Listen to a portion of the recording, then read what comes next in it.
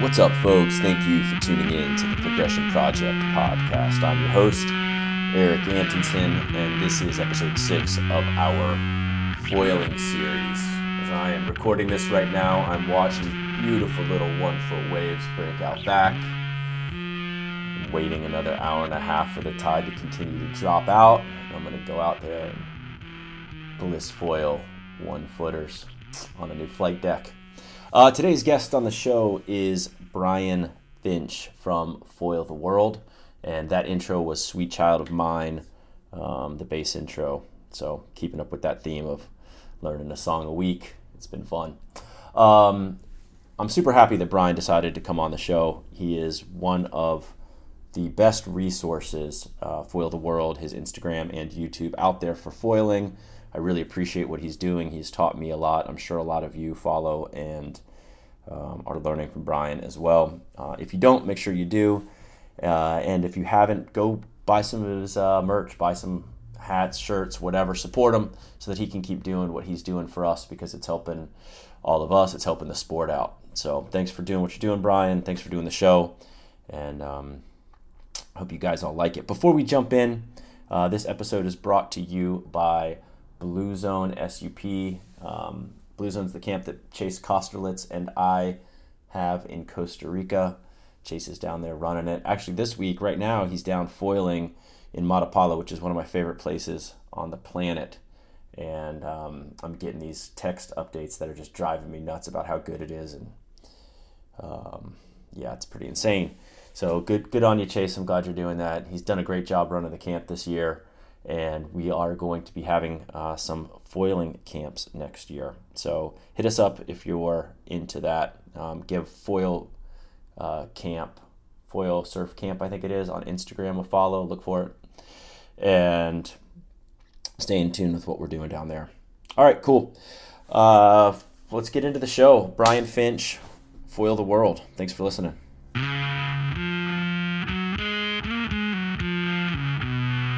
Brian, thanks for being on the show, man. How are you?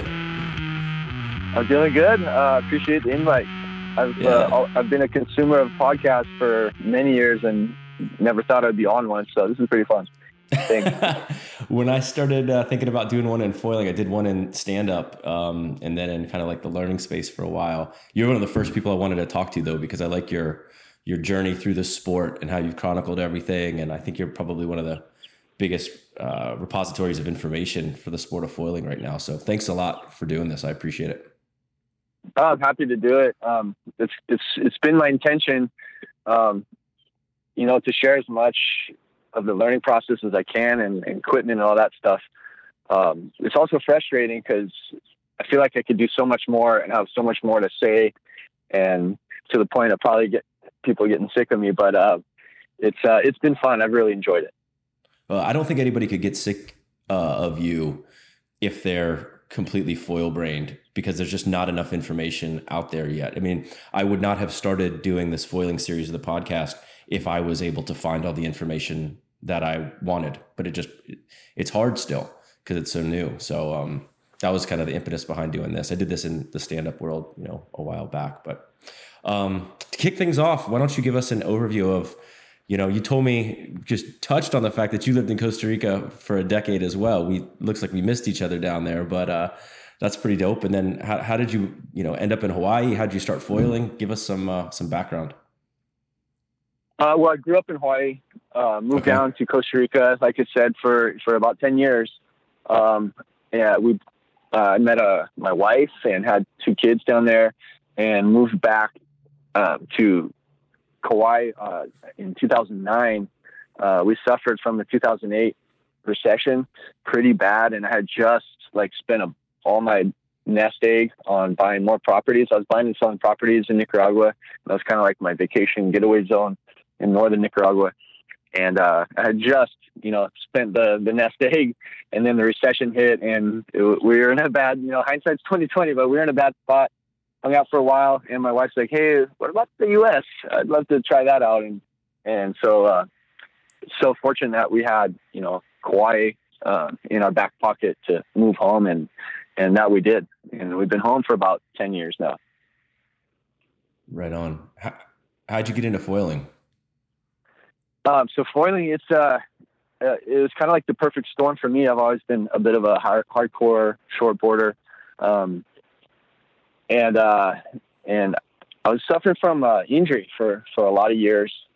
But what put foiling on the map for me was in 2016, my buddy Joel Guy got me a job on a Laird Hamilton documentary, flying a drone. And I went out first day to fly the drone, and the thing didn't barely work. It was too far offshore. Got horrible footage. And I thought, well, that's it. I'm cooked. I'm off the team. Later when we met up at Laird's house, we were going over everything, and somehow they found out I could drive a ski. I was certified for ocean safety, and just kind of my resume, luckily they had use for me, and I got invited back and then kind of back. And, I ended up working for Laird on their documentary for, several weeks off and on. So I got my first impressions of foiling were watching Laird and Carrie and their crew on macking waves going like 50 miles an hour, and just having the time of their lives, and listening to them afterward, explain foiling to the cameras, talking story with the crew about foiling, and, answering all my annoying little questions. And that was like my first impressions for foiling. Is I got to drive a jet ski out for a cinematographer in the surf and see it firsthand. And I was fortunate enough to shoot from a helicopter. And so I got an amazing overview of foiling and the possibilities from, one of the godfathers, foiling. So it was a really special introduction. And I was pretty much convinced immediately, like, wow, I got to do this. But then, I started asking, so how do you get how do you get the setup? What's this cost? And it was all special made stuff at the time. And the price was pretty outrageous. So I sat back like, okay, so foiling's out. And, but then you fast forward a couple of years, about, a year and a half or 2 years, whatever it was after that. And all of a sudden foils are becoming produced commercially. Kai Lenny's videos were coming out. I couldn't really shortboard anymore. It was destroying my hip and putting me in all kinds of pain and peg leg walking kind of stuff. And I was like, I think foiling looks soft on the body. And so that's how I got into it. Was kind of, in a sense, convinced on one side and then out of choices on the other. And sure enough, started foiling, and it was so much easier on the body once I got through, the wipeout phase. That's super interesting. So the way that I got into stand-up surfing was a similar injury, and I had to start paddling for rehab, and then I never would have given it a go. I was the same, kind of like just locked in. If it was more than 30 liters, I did not ride it, Right. And, and I was like, for 10 years or 9 years in Costa Rica, we were there for 12, for like 9 years in Costa Rica. It was, if it was more than 30 liters, you couldn't pay me to get on it. And then I got hurt and I got on the stand up, and I was like, wait a second, kind of opened my mind up. And then for me, foiling was, we had to move back to the States. My wife got sick. We had to bounce from Costa Rica, and I ended up on the Northeast coast up here last year, and I was sitting at these like just epic point break setups, and there's just never enough swell. And you're just sitting there just like, I just wish there was more swell. And then I started kind of watching the Kai Lenny videos too. And I just started thinking, maybe I just don't need more swell. Maybe I need a different tool. And so then I dove in this year, and it was my favorite decision I've made. It's such a game changer for, the East Coast of the United States for sure, but then can't wait to explore it around the world, Talk us through equipment. Like when you first started, what did you start on? What did you learn from that equipment? How have you made choices on where you're going next? I think that's the questions that I get since doing a few of these episodes, and I'm not necessarily the guy to answer these yet, is, where should people start and what's the best? And how do you see the landscape right now of boards and wings? And I know it's a broad question, but we can dive into it. Yeah, you might have to remind me if I might get lost. There's kind of several questions in one. Yeah, but man. I started, I was coached up by my buddy Kyle Maligro, that he was riding Nash, and so I was like, okay, looks like I'm gonna buy a Nash gear. And he gave me some some tips and the pointers and the safety speech, and it was kind of off to the races. I remember catching my first wave and going about, I was up on foil for 10 seconds, 14, I don't know, pretty darn long. And I was like, this is easy. And I paddled back out and proceeded to like just eat it and face flop and get run over by my foil for the next 10, 15 waves. And then I got maybe a couple more little baby glides, but nothing like that first ride. And then I was like, oh, okay, this is hard. And I was, right off the bat, addicted, instantly addicted. I was like, okay, I have to get this down. This is really hard. So that I started on a 55 centimeter mast and National medium wing, okay. and one of those foil mount stickers on like a summer gravel board, kind of performance gravel board. And that was a start. That thing had like maybe 24 liters. I was already too big for it to start with. And then you factor in like long rides from foiling, and it was a nightmare, like trying to catch waves on that thing and paddling back out. But it was a great start. It was a fun start. Yeah. And then where did you go with gear after that? What wings have you ridden? There, what have you liked? From there, it was, a particular Kaileni video, and then seeing Ryan Funk. Armstrong foils caught my eye, and I started reading about him and looking for any video I could on him, and was convinced that, okay, this is the wing for me, or the wings, I should say. They had a toe wing, a gravel wing, and it was a 2-wing pack at the time. And so I pulled the trigger. It cost a fortune. But I made a good decision, because I kind of went from, a standard setup to pretty much one of the best, not the best on the market at the time. And I would say the best constructed foil that's out there to this day, with no doubt. That's high praise. And then, a couple months in, I was talking so much about the Armstrong and being such an advocate. I was so fired up on it. Armstrong ended up sending me the 1200 wing to try out. And that was a game changer in itself, because it was, lower profile, much faster, smaller for my size. We could surf bigger waves on it much easier. The 1600 wing is a lot of lift, and too much lift for the kind of waves we're foiling on the daily. Great gravel wing, but it was difficult for the size waves we're trying to foil. So the 1200 was a game changer, and really opened my mind to the possibilities, like another level possibility in foiling. Yeah. And then I've seen you on some of the signature gear lately. Is that what you're mostly on now? Yeah. I'm still learning those wings. So that's what I'm riding, pretty much on the daily, but I test a lot of stuff. I'm fortunate, to be, what I've kind of created with Foil the World. Companies are contacting me now to, hey, try this wing, review this thing, let me know what you think. And it's really exciting. At the same time, it can be a little frustrating, because at times I feel like I'm not progressing much, because I'm constantly trying new wings, new setups on the wings, shimming, not shimming, up, down, sliding, the foils back and forth. And then, there's just, the variables are nonstop, pertaining to the conditions for the day, and then all the variations, the slight variations of how you set your foil up. As a quarter inch can make a drastic difference. So that's kind of where I'm at on my day to day. Is I try and test something new, but I also want to get some waves and try and improve my skills.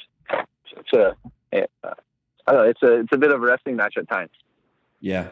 I'm a big believer that variability in training, and this is a debate I have with one of my good friends all the time. He thinks that you should get dialed in on gear and then train and with controlled variables. And I'm a believer that by changing boards, changing wings, depending on, if you're surfing or if you're foiling, that it breaks your mold. And so that it lets you kind of surf outside of your normal habits, and actually you learn faster that way. Although it feels like you're not learning as fast.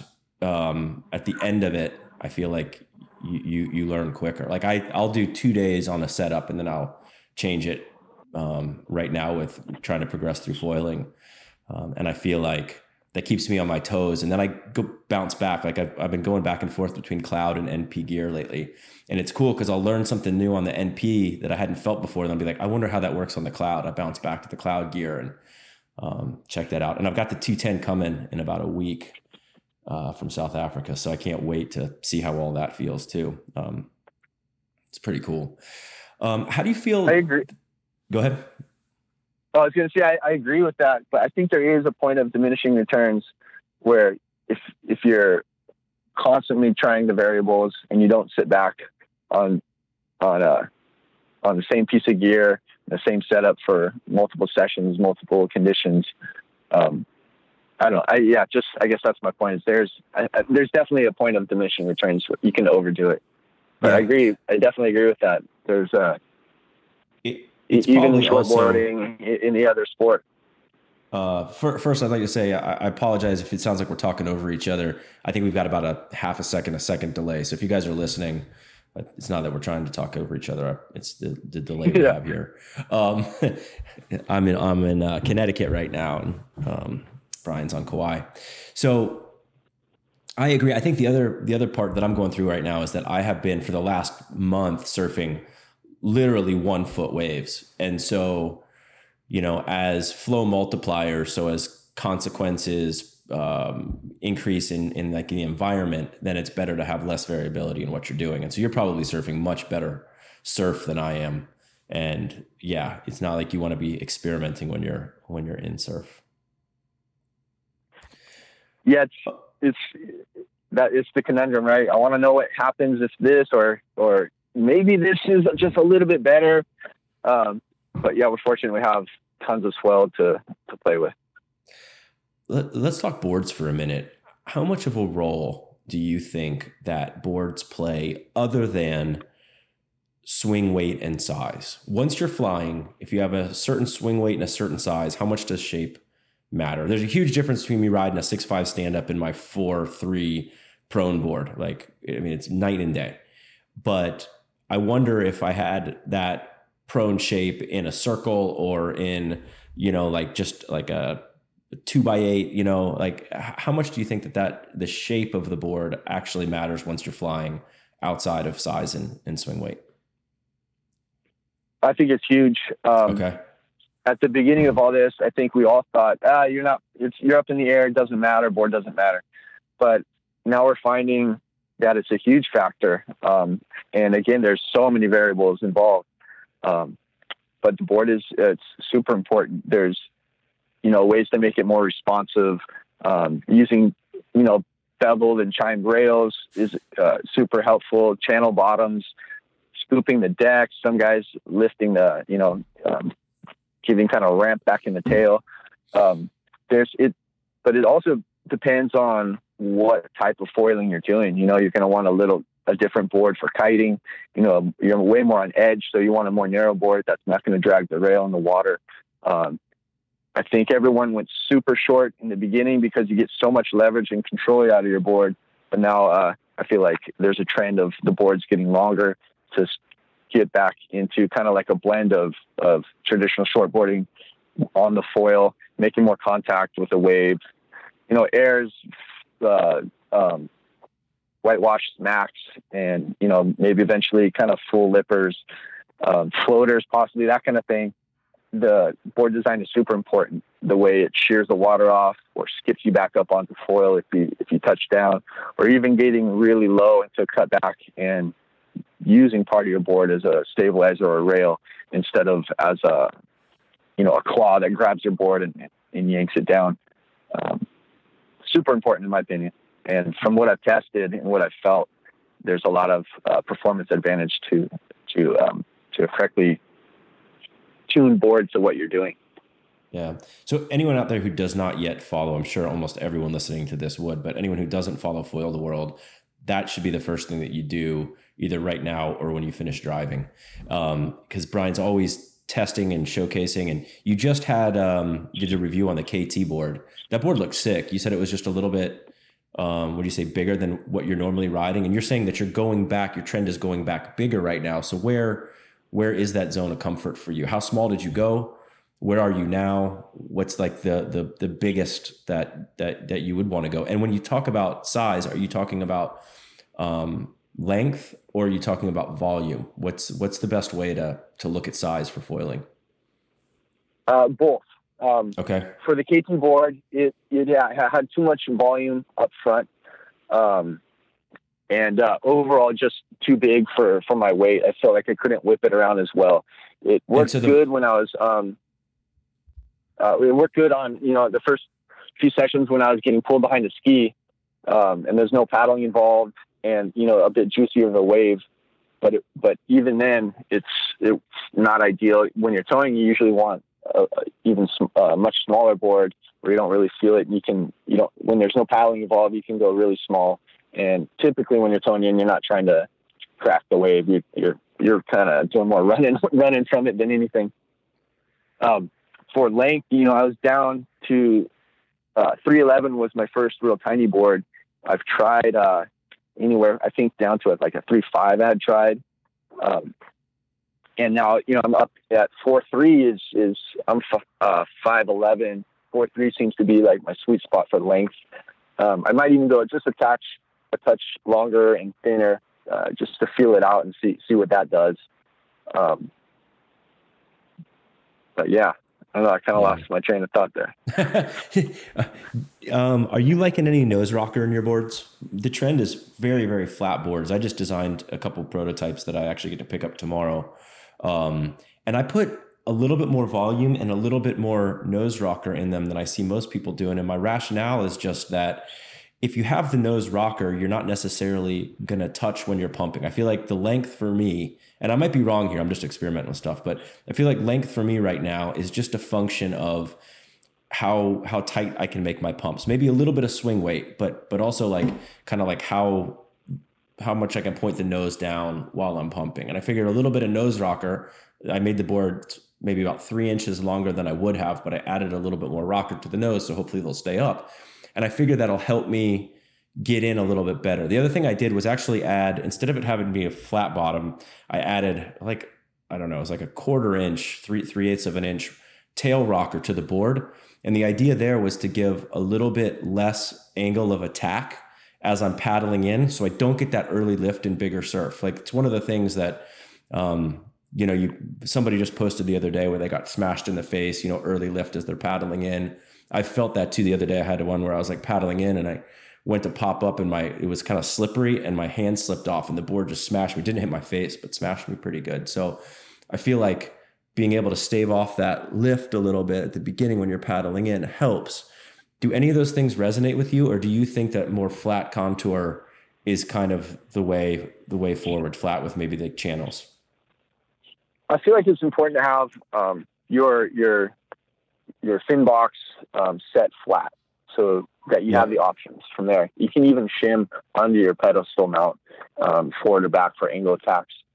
Okay. Do you do that much? And so I don't, because I've tried it before, but I don't. Okay. I do prefer having that kind of neutral, having the foil flat and then shimming the wings or the tail instead. As far as length and rocker, as far as rocker, a bit of nose kick is great, and even a bit of continuous rocker, as long as it flattens out in the bottom on the foil, from what I felt. I have tried a board that had a continuous rocker all the way through the tail and the mount, and it insisted, the way it was set up kind of insisted on lifting more than I wanted to. I had to go back and use a lot more front foot pressure, and I wasn't able to just kind of stand and rest when I wanted to on the wave. Or it was more tricky. So I've been looking for more of a back foot feel out of my foils and my foiling, and being able to kind of, just stand straight and rest at a neutral position with not too extreme front foot or back foot, and then be able to, apply the pressure front or back when needed. when moving and carving and all that thing. I do believe in a bit of nose kick, but I think for me, it's more helpful when, again, touching down on accident, trying to land maneuvers, whitewash kind of roundhouse. And it's kind of like, there's only a handful of maneuvers I'm really doing. It's kind of like the roundhouse, cut back, hit the foam, and trying to pop airs here and there. So there's not like a ton of moves going down, but a bit of rocker is definitely helpful for that. But for me, the most important change I've had to my boards is the double barrel. I'm still kind of blown away how helpful and useful the double barrel is. One, I know I've kind of talked about this a bit online, but it is, when you make contact with your board on the water, you come off foil, the thing just pops you right back up quite easy. But paddling into the waves, I've found a huge advantage when it's bigger, several feet overhead. It lets you paddle down the face and get to your feet a lot earlier, so that you're not stuck at the lip and trying to make a drop, a super, like an airdrop or a steep drop from the lip down. It lets you, again, paddle down the face a bit and get up on foil earlier. And with like a whitewater takeoffs, I've noticed, taking off next to my buddies that don't have a channel bottom, I'm getting kind of like spat out onto the flaps and up on my feet real quick, and definitely attribute it to the channel bottom. My previous Freedom foil board was very similar to the one I have now, except it didn't have those channels, and I immediately noticed these differences, and still noticing them to this day. So I'm a huge advocate of any type of channel bottom. That's awesome.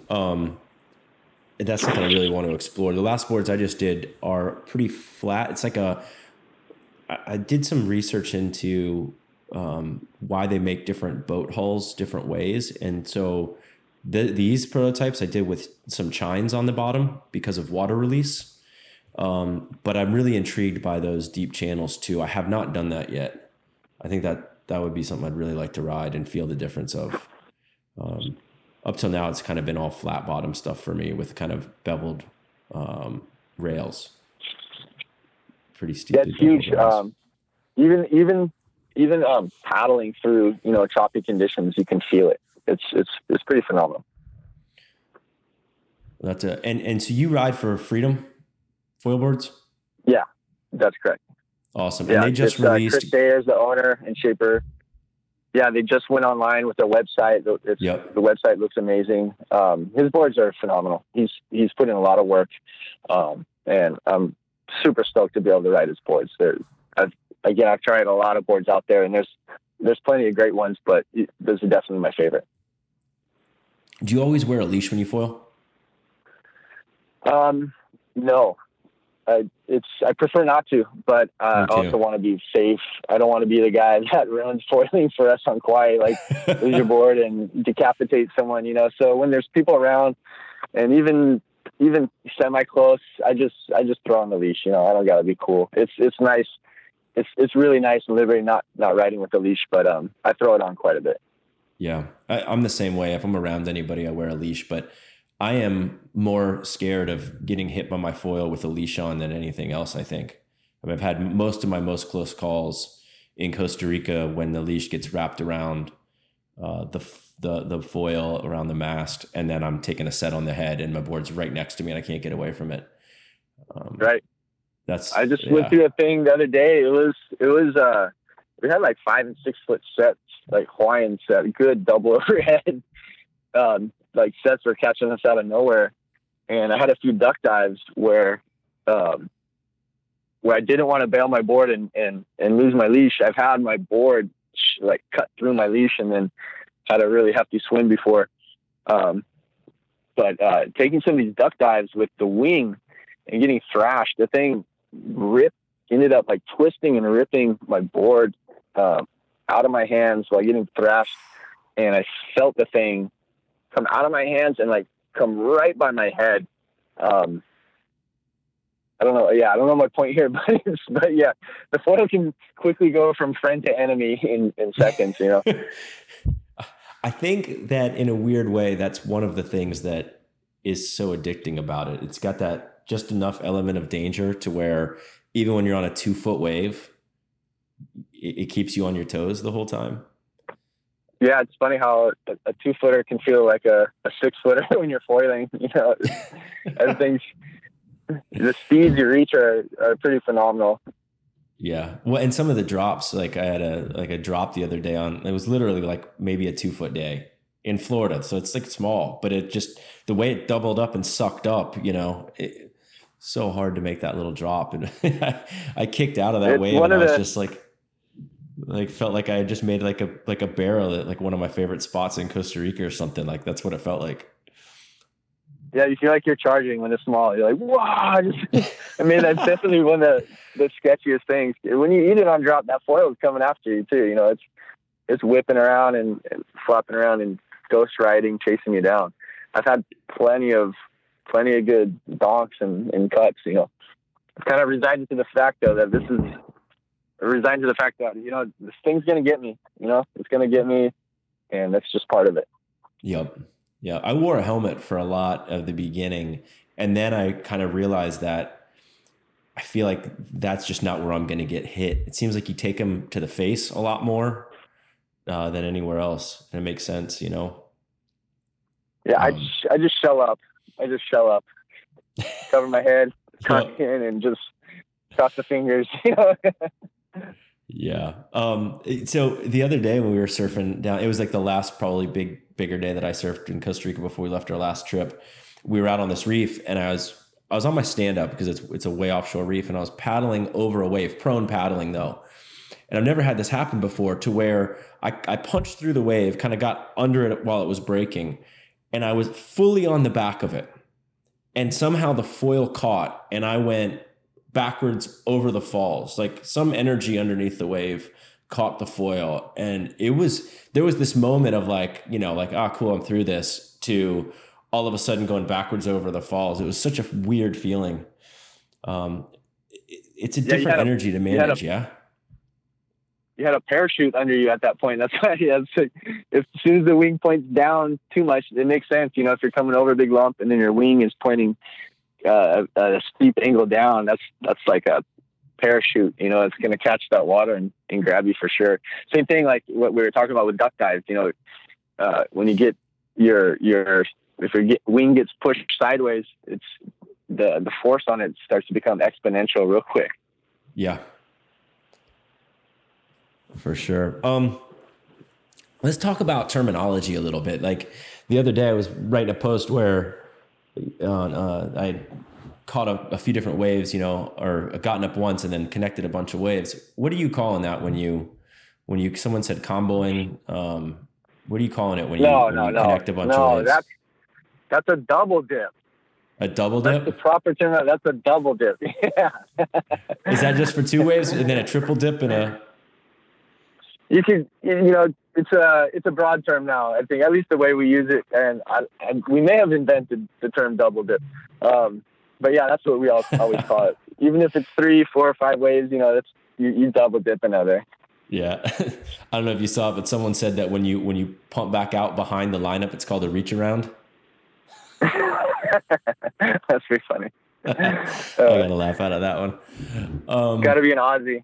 How'd it come from? I think it was a guy from California. Respect that. That's funny. All right, so let's talk. Let me think here. What are folks going to want to know about? What have I gotten questions about? Let's talk about pumping. I get a lot of questions about pumping. And okay. So I've always explained pumping from a standpoint of someone who knows how to pump a ramp, knows how to ollie, surfs a shortboard at a pretty good level. But if we were to talk pumping from a first principle, and this is a question from a buddy who's not a shortboarder, never skated, he's a good kite surfer, getting into foiling now, and pumping's a little bit elusive for him. And he's saying that the way that I'm explaining it doesn't resonate with him. How would you explain pumping for someone who doesn't have that shortboarding, skating background? I think it's good to envision pumping as as unweighting yourself and then stabilizing the board, kind of like that jump, that compression, but then unweighting. It seems like a lot of people are trying to force it up, force it down, force it up, force it down, but it's a bit of a glide. It's a dance. Having your foil set up correct and having enough speed are the two factors I've seen people struggle with getting a good pump going. Peeling out of the wave nice and early with plenty of speed is a huge factor. It's a huge help. And then getting your wing up close to the surface. Armstrong explained it like a reverse ground effect. You have a much less wing to push, there's less water to be pushing down and pushing back, and close to that surface. I'm not too good with the physics of all this, but feeling it out, it's definitely, there's a sweet spot, and it's not too far below the surface. And you can kind of once you get up there, you can do shorter, more efficient pumps and kind of stay in that zone. And that's why guys like Kai Lenny, Katie Maui, Finn Spencer, all these Nathan from Van Uren from Signature Foils. Yeah, these guys, they're not only seasoned, but they have a great technique, and they're masters at keeping that foil in that sweet spot and maintaining that ideal leverage. Yeah, that was a really big thing for me when I went from stand-up foiling to prone foiling and pumping. Immediately it was better. Immediately prone foiling felt so much more natural to me than stand-up foiling. And maybe it's because I spent so much time on shortboards or skating. I don't know. It just feels natural to me. Stand-up foil, I go back to it. I enjoy it, but and I've got a new board coming out this week, so maybe that's going to help a lot because I've been on a 6.5, which is big. But the nuance of pumping and stand high, like you said, but then also about gliding is, you kind of get like a little bit of a glide, and then you feel when you start to come off that glide just a little bit, and that's when you pop it again, and you just pop right back up to that sweet spot. It's gone from like, I was happy if I connected 2 or 3 waves to now it's just as long as my cardio can go, and it seems like if you stay in that sweet spot, you're using way less energy than when you're working a lot harder, like lower on your mast. That makes sense. Absolutely. I've watched all the downwind racer guys like Ryan Funk and Zaniac. Those guys you'll see in their videos that they're doing smaller, efficient pumps out of necessity and speed. And they're not really riding the wave as much as they're mowing over one lump, riding the ramp down, mowing back over the next lump, and just blasting downwind and, trying to set records and win races. But yeah, to tone to what you're saying, they're looking for efficiency and speed, and watching them can be really helpful for someone working out their pump game, so to speak. Yeah.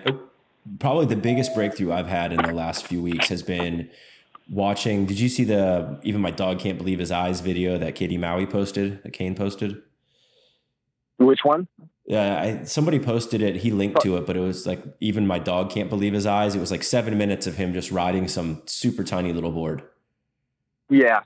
I've seen all those videos. Actually, now think about it. Yeah, he's a phenomenal rider. It looks as a lot though, online. Yeah, I want him to do the show. I sent him a message, and he said he's going to listen to a few and make a decision. So hopefully he'll do it, because it would be fun to talk to him. But so Kane, if you're listening, do the show, please. Come on, Kane. He's got like a wealth of. Sorry to interrupt. There is that delay. Sorry, but yeah, he has a wealth of not only writing knowledge but design knowledge. He actually really understands the science behind laminar flow and all those kind of terms that I'm not too up on. I love how he's always posting up videos of he's making all the rear wings for his signature stuff and testing it all. That's rad. But what I was gonna say is, it looks as though, and I started to incorporate this and it seems to help. I'd love to get your feedback, but as you're pumping out, and so I've been surfing a lot of short period swell, and so you're going through a lot of chop and a lot of waves as you're going back out. It seems to me like best practice is to get as much speed as you can before you hit like a foamy or hit a wave, and then stay high and glide until you get past that wave energy before you start pumping again. It seems to me like if I try to pump right off, like right, you pass the crest of a wave and try to pump right away, it actually slows me down. Does that seem For sure. right? You do the same thing? Absolutely. It's kind of like riding, the mini ramp too. Once you're coming over the back, you use that, like the angle and the glide off the back of the wave. You ride it, you almost, rest for a pump or so. And then before you lose that speed coming off the back, that's when you give it again. All this I feel like is just hours in the water more than anything. Yeah. So your eyes start to open to it, but definitely, I think we all that are pumping back out over and through decent sized whitewashes, I think we're all kind of using that same approach. But definitely like gliding off the back before you get going again. I would call that proper technique for sure. Yeah. How much of a difference have you found in pumping with different wings? What are your favorite wings to pump?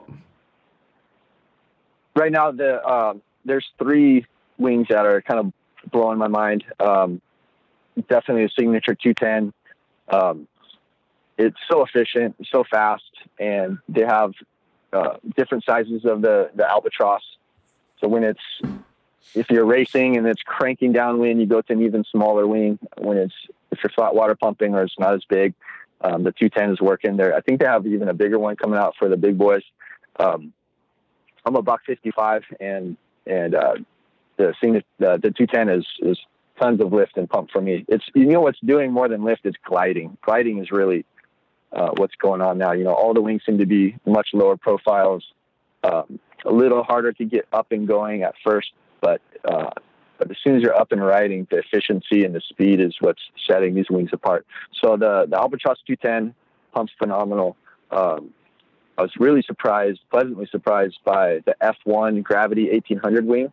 That thing is a great pumper, and now just got my hands on of the Takuma 1600 LOL wing, and that thing is I've only been on it once.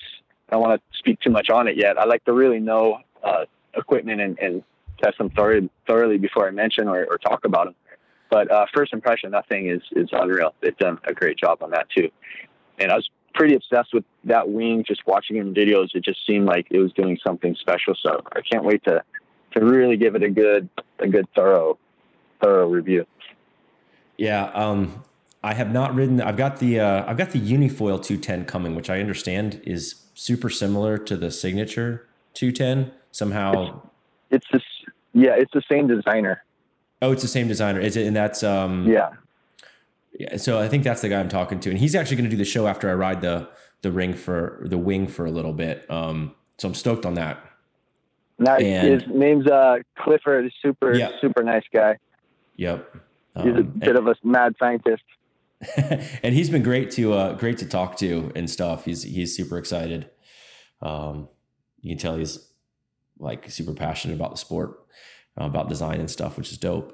Chase Kosterlitz, who I have a stand-up surf camp in Costa Rica. We're actually going to start doing some foil camps too. He's sponsored by F1 for foiling, and he's loving the new 1800. He's been sending me all these videos of him connecting on his stand-up, 3-4 waves, which is pretty dope in the spots that we're surfing. It's not easy down there with all the current and stuff to connect waves. And so he's loving that 1800. I got to ride the 1400, which I liked. I don't know if I was ready for it though. It was a few months ago when I did it. And it was, I think that now I would appreciate it a lot more. Billy, Billy Ackerman, he rides for F1. He's coming on the show soon. Yep. Oh, nice. Right on. I have a bit of correspondence with Billy. He's a super nice dude. Yeah. He actually came down to he came down to Blue Zone, so we got to surf together. He was the first guy that I got to watch foil who was really good. And that was like, I had been doing it for a couple months, and I got to watch Billy for a week, and then I turned it on a lot more. And that's when I decided that prone was I think I'm going to spend more time probably prone than anything else is my guess. We'll see.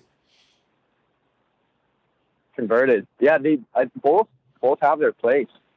I'm excited to get into some sup foiling here soon. I'm going to be doing, if I get my board in time, I'm going to kind of do a quick train, and I'm going to do the Nepali Coast here. The Nepali Coast race, I believe, is August 10th. It's coming up pretty soon. But yeah, the suppers right now are doing the biggest, hardest, most radical turns in foiling right now. Yeah. With with straps and the leverage of the paddle and all that. Guys like Uncle Kavika and Derek and all these guys doing some phenomenal turns up in the lip line, smashing the wave and coming out of it with speed. It's really impressive to see. Yeah, Derek kills it. He also just said he's gonna come on, which is cool. We share a sponsor, a paddle sponsor, 27 North. Shout out to Mike McGann. And I got to surf with him on Oahu a couple years ago, which was awesome. Good dude. He's killing it. He's such a good dude, super humble. He always takes the time to, get video clips of all the boys and share them out. And his foiling is just phenomenal. I've seen him just do these. My last trip to Oahu, he did these 3 layback snaps up in the lip, 3 in a row right in my face. I was like, oh God, this is so gnarly. He's an amazing athlete, amazing foiler. And again, super humble, nice dude. I hope he gets on the show. That'd be it. That'd be great. Yeah, man. Listen, let me ask you this. Who do you think I should have on over the next little bit? You seem to be connected to everybody. Who do you think could share and help broaden the knowledge base? Because that's the goal, really, is to bring on folks like yourself who can really help educate everybody and expedite this whole collective learning process. I'll text you a list. I have to think about it for a moment, okay. But there's a lot of guys. There's actually a lot of guys I think would be really helpful for the foil community to hear and would do a great podcast. Killer. So I'll hit you up after for sure. Nice. What do you see? You put on the crystal ball. Where do you see this sport in 5 years, in 10 years? We've seen, surfing go to shortboarding and longboarding, and then you've got the whole mid-length kind of throwback. In stand-up, you had hardcore super small boards, and then the kind of the glider class, and then racing, and then rec stuff. Where does foiling go in the next bit? Well, surf and prone foiling, it's going to the air, and it's going to be a much closer blend to traditional shortboarding. I think there'll be a little bit more spray and connection with the wave. Yeah. But Adam Bennett's on that note is blowing my mind. Yeah. He's cracking it. He's going for it. He's a great foiler. Yeah. Foiling it's like the most diverse water sport out there. It's gotta be. You can foil rivers and wind waves and, wake, people doing behind boats, just going out just for flat water sessions, from supping, kiting, windsurfing. It's phenomenal, how diverse foiling or using a foil on different watercraft is. So that's a tough to see exactly where that's going, but at least in my vision in prone foiling, it's going to get, the airs will be, down the line. I think we'll be clearing big sections. I think all the potential in the world is there to do much larger airs than normal surfing. We're just going faster, and we have an airplane under us, so it makes sense. The airs you've been doing that you've been posting are, super legit. 4 feet out. That scares the shit out of me, man. I feel like those are my circus airs. They're kind of sad, but I've felt, I've gotten close to some good ones. Now it's okay, I gotta stop talking about it and start proving it, because the ones I have online are a bit embarrassing now, but it's, I want to show hey, this is a learning process, and this is, the baby steps is what we start with. But I have had the feeling of when I get the cojones to hit a a larger lippy section, man, you really fly. It launches you. You get some, I don't know. There's no other way to say it. You fly, dude. So that's what I'm trying to get. And I think that's definitely in the future. We're going to be doing, you know, clearing big old sections and of course with straps, it's going to get really technical and looking forward to it. Yeah, that's going to be nuts. Do you think that in foiling, there's going to be more crossover between like the separate niches of the sport, to where in stand-up, guys who are doing downwinders on a stand-up, on a bigger stand-up, are not necessarily stand-up surfing? But in foiling, like once you're up, you can, you know, if you can foil downwind, you can probably foil waves to some extent. If you can foil waves, you can probably foil downwind to some extent. Do you think that kind of like right now, it seems like most guys who are foiling are doing kind of a little bit of all of it, and you know, super excited about all of it. Does that continue, or do folks start getting really specialized and kind of only stay in their little window, in their little like area of the sport? There's going to be a little everything. You know, some people want to shine in their niche, where others, you know, are complete total watermen, and they're not only doing every form of foiling, but still doing, you know, supping and surfing and packing barrels and the whole thing. And then there's the folks that are foiling what they have on option. You know, there's an incredible, mind-blowing amount of lake foilers. People out on, you know, that have no ocean knowledge. They don't know how to read waves, but they're out foiling on lakes, and kite foiling, all that kind of thing. So it's, man, like I said, it's so diverse. There's a little bit of everything, and I think we're going to see a lot of everything in the near future. I don't see foiling coming down in popularity anytime soon. You know, it's just going to grow from here. Where are you headed with foiling? What are your goals? Downwind is I'm pretty obsessed with downwind. I haven't even honestly done a true downwind. I've gone out for some down breezers where it wasn't quite enough energy, but it was, even that feeling was addicting, you know, foil for like 7-8 minutes and then walk back to the car for 25, you know, it's just that little taste is I'm really, really excited to get out.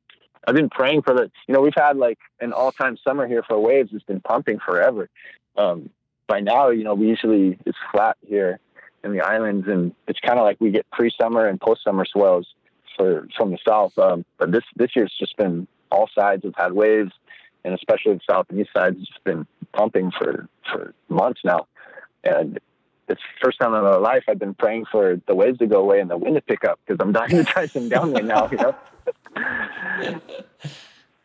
That's classic. But and what about Foil the World? What are your goals with your presence with Instagram? Are you on other platforms too besides Instagram? I just follow you on Insta. Yeah, YouTube. You know, everything or the majority of what I post to Instagram gets posted straight to Facebook as well. And then I do have my YouTube channel I'm trying to put more energy into now. And it's a learning process. You know, I'm still just kind of figuring out how this all works. I was a bit of a late adapter, a resistor of social media. You know, I'm a photographer by trade. And I got to the point where like, okay, I'm going to not have any business here in 5 years if I don't get into this game. And that's kind of what opened my eyes to, you know, leveraging social media. And then when foiling came around, it's like, oh, okay, this is something I could actually use, and something I'm passionate about. And that's kind of where Foil World started. I started my account, kind of pre-envisioned this whole thing. I started it before I even foiled, to be honest. I knew it. I was like, I knew it was coming. I was already convinced from watching Laird and Terry and those boys, and the injury thing and all these things. I was like, okay, this is my path. I see it. You know, so I started it. I started my account after I bought my first foil, and I was just waiting for it to arrive. And, you know, I've been studying and trying to understand how it works ever since. Where I'm going with Foil the World is I would love to make Foil the World my job or a part-time job. Right now it's a part-time job that hemorrhages money, but it's a passion and I love it. And that's not a complaint by any means. You know, I'm really so fortunate where I am with in the foiling world, but my goal with Foil the World is to grow it into an actual job where I could make money from it and afford to make videos and to do it full time. I have goals to compete as well as just put out the loads of videos, technique tutorials. I have scrolls and pages of ideas, but there's only so much time in the day to do it, and I still got to pay the bills and have my separate photography career going, and I am a dad, so I got to put in the time and be there for my kiddos and all that stuff. So it's a tricky balance, but it's definitely an obsession, and I'm patient, just going to keep chipping away and do as much as I can when I can, and hopefully hopefully see it grow. Well, I have no doubt that you'll do well with Foil the World, whichever direction you want to take it. I mean, you've got a great following already and a crazy good passion for the sport. And the sport, I see it only growing. I mean, it was interesting. I was kind of a late adopter into stand-up when I got into it, and did kind of like a whole thing. We did a couple films and some stuff in the sport, and I absolutely loved it. And I still see the merits in stand-up, and I love stand-up surfing. It's just that it never caught on. There was this cool factor that was missing in the surf world. And I used to be one of those shortboard guys that, wouldn't even consider getting on like a mid-length board right. ever, right. And so I get it from that aspect, but I think foiling has something to where, you never would have seen John like on any of his social media paddling around a stand-up ever, right? Kelly Slater did it once, and he got caught online doing it, and that was it, right? There was only one and only. Right. But everybody loves foiling, so I think that it's gonna be more acceptable to foil, if you're a surfer, and and I know that unless you're surfing crazy good waves all the time with low crowds, which is such a hard thing to do, it's such a hard bar. Like you grew up in Hawaii and you lived in Costa Rica. The bar for you to have a great surf session is what? Like, what do the waves have to be and the crowd have to be for you to have like a great surf session? Yeah, it's higher and higher every year. That's what it became. Yeah, the standards got higher, became more spoiled. It's like, it's not 6 foot. Go back to bed. It got pretty ridiculous. Yeah, I was the same way. I mean, I could surf pretty good surf and go home in not the best mood. And it's such a shame because you want to think that you're not the guy who gets spoiled, but I think it happens to anybody. But somehow foiling seems to reset that whole thing. So anyways, I think you're going to crush it in the sport. I think there's such a big potential audience. And I think the way that you're doing things is so beneficial to the collective that it's just going to be figuring out how you do that, and then you'll crush it. I appreciate it. Yeah. My focus is I'm trying not to worry about that side. I try not to pay attention to the numbers, the followers, all that stuff. I just try to be as helpful as I can, authentic as I can. And I think that's the key to my future and success is just keep along the path as I am. And, not worry about who's falling, not worry about being anyone, but just being helpful. As it is now, I'm about 1 to 2 hours a day answering DMs, answering questions.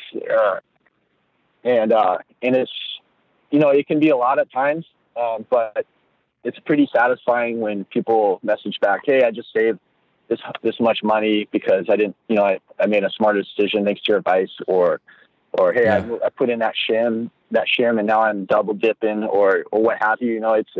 It's very gratifying and it feels good to be, kind of a service in a sense, be a positive influence and just be a help to this culture we got going. Yeah. Here's a thought. I started doing the same thing in stand-up where people would send me a bunch of messages, and after, 4 to 6 months of responding like privately to everybody, I stated a policy basically that if you wanted to, I would be happy to answer any question, but I was going to do it publicly.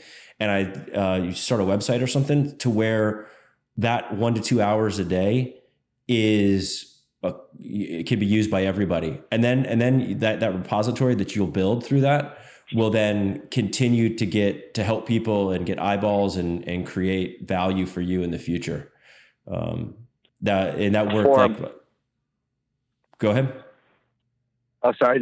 Yeah. Like a forum basically, right?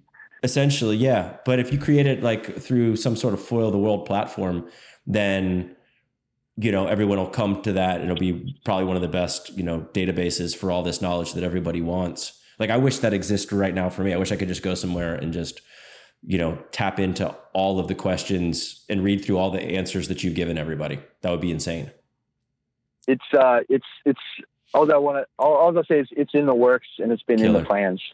But yeah, circling back to 24 hours in a day, I'm using about 19 of them. Awesome, man. Well, I hope that in a couple months you'll come back on and do this again. I'm sure we'll get a bunch of questions after we post this up. But anything you want to leave folks with? Tell everyone where they can find you, all your platforms, all that, and then any final words you want to leave folks with. I'd love to come back for sure. When you invited me on initially, it's like, oh, I don't know, let me check out this guy, and then I listened to the whole 5 podcast Foil series within like 24 hours to just consume them immediately. And I was like, yeah, this guy's on it. He's a good podcaster. And then I was really stoked to be on.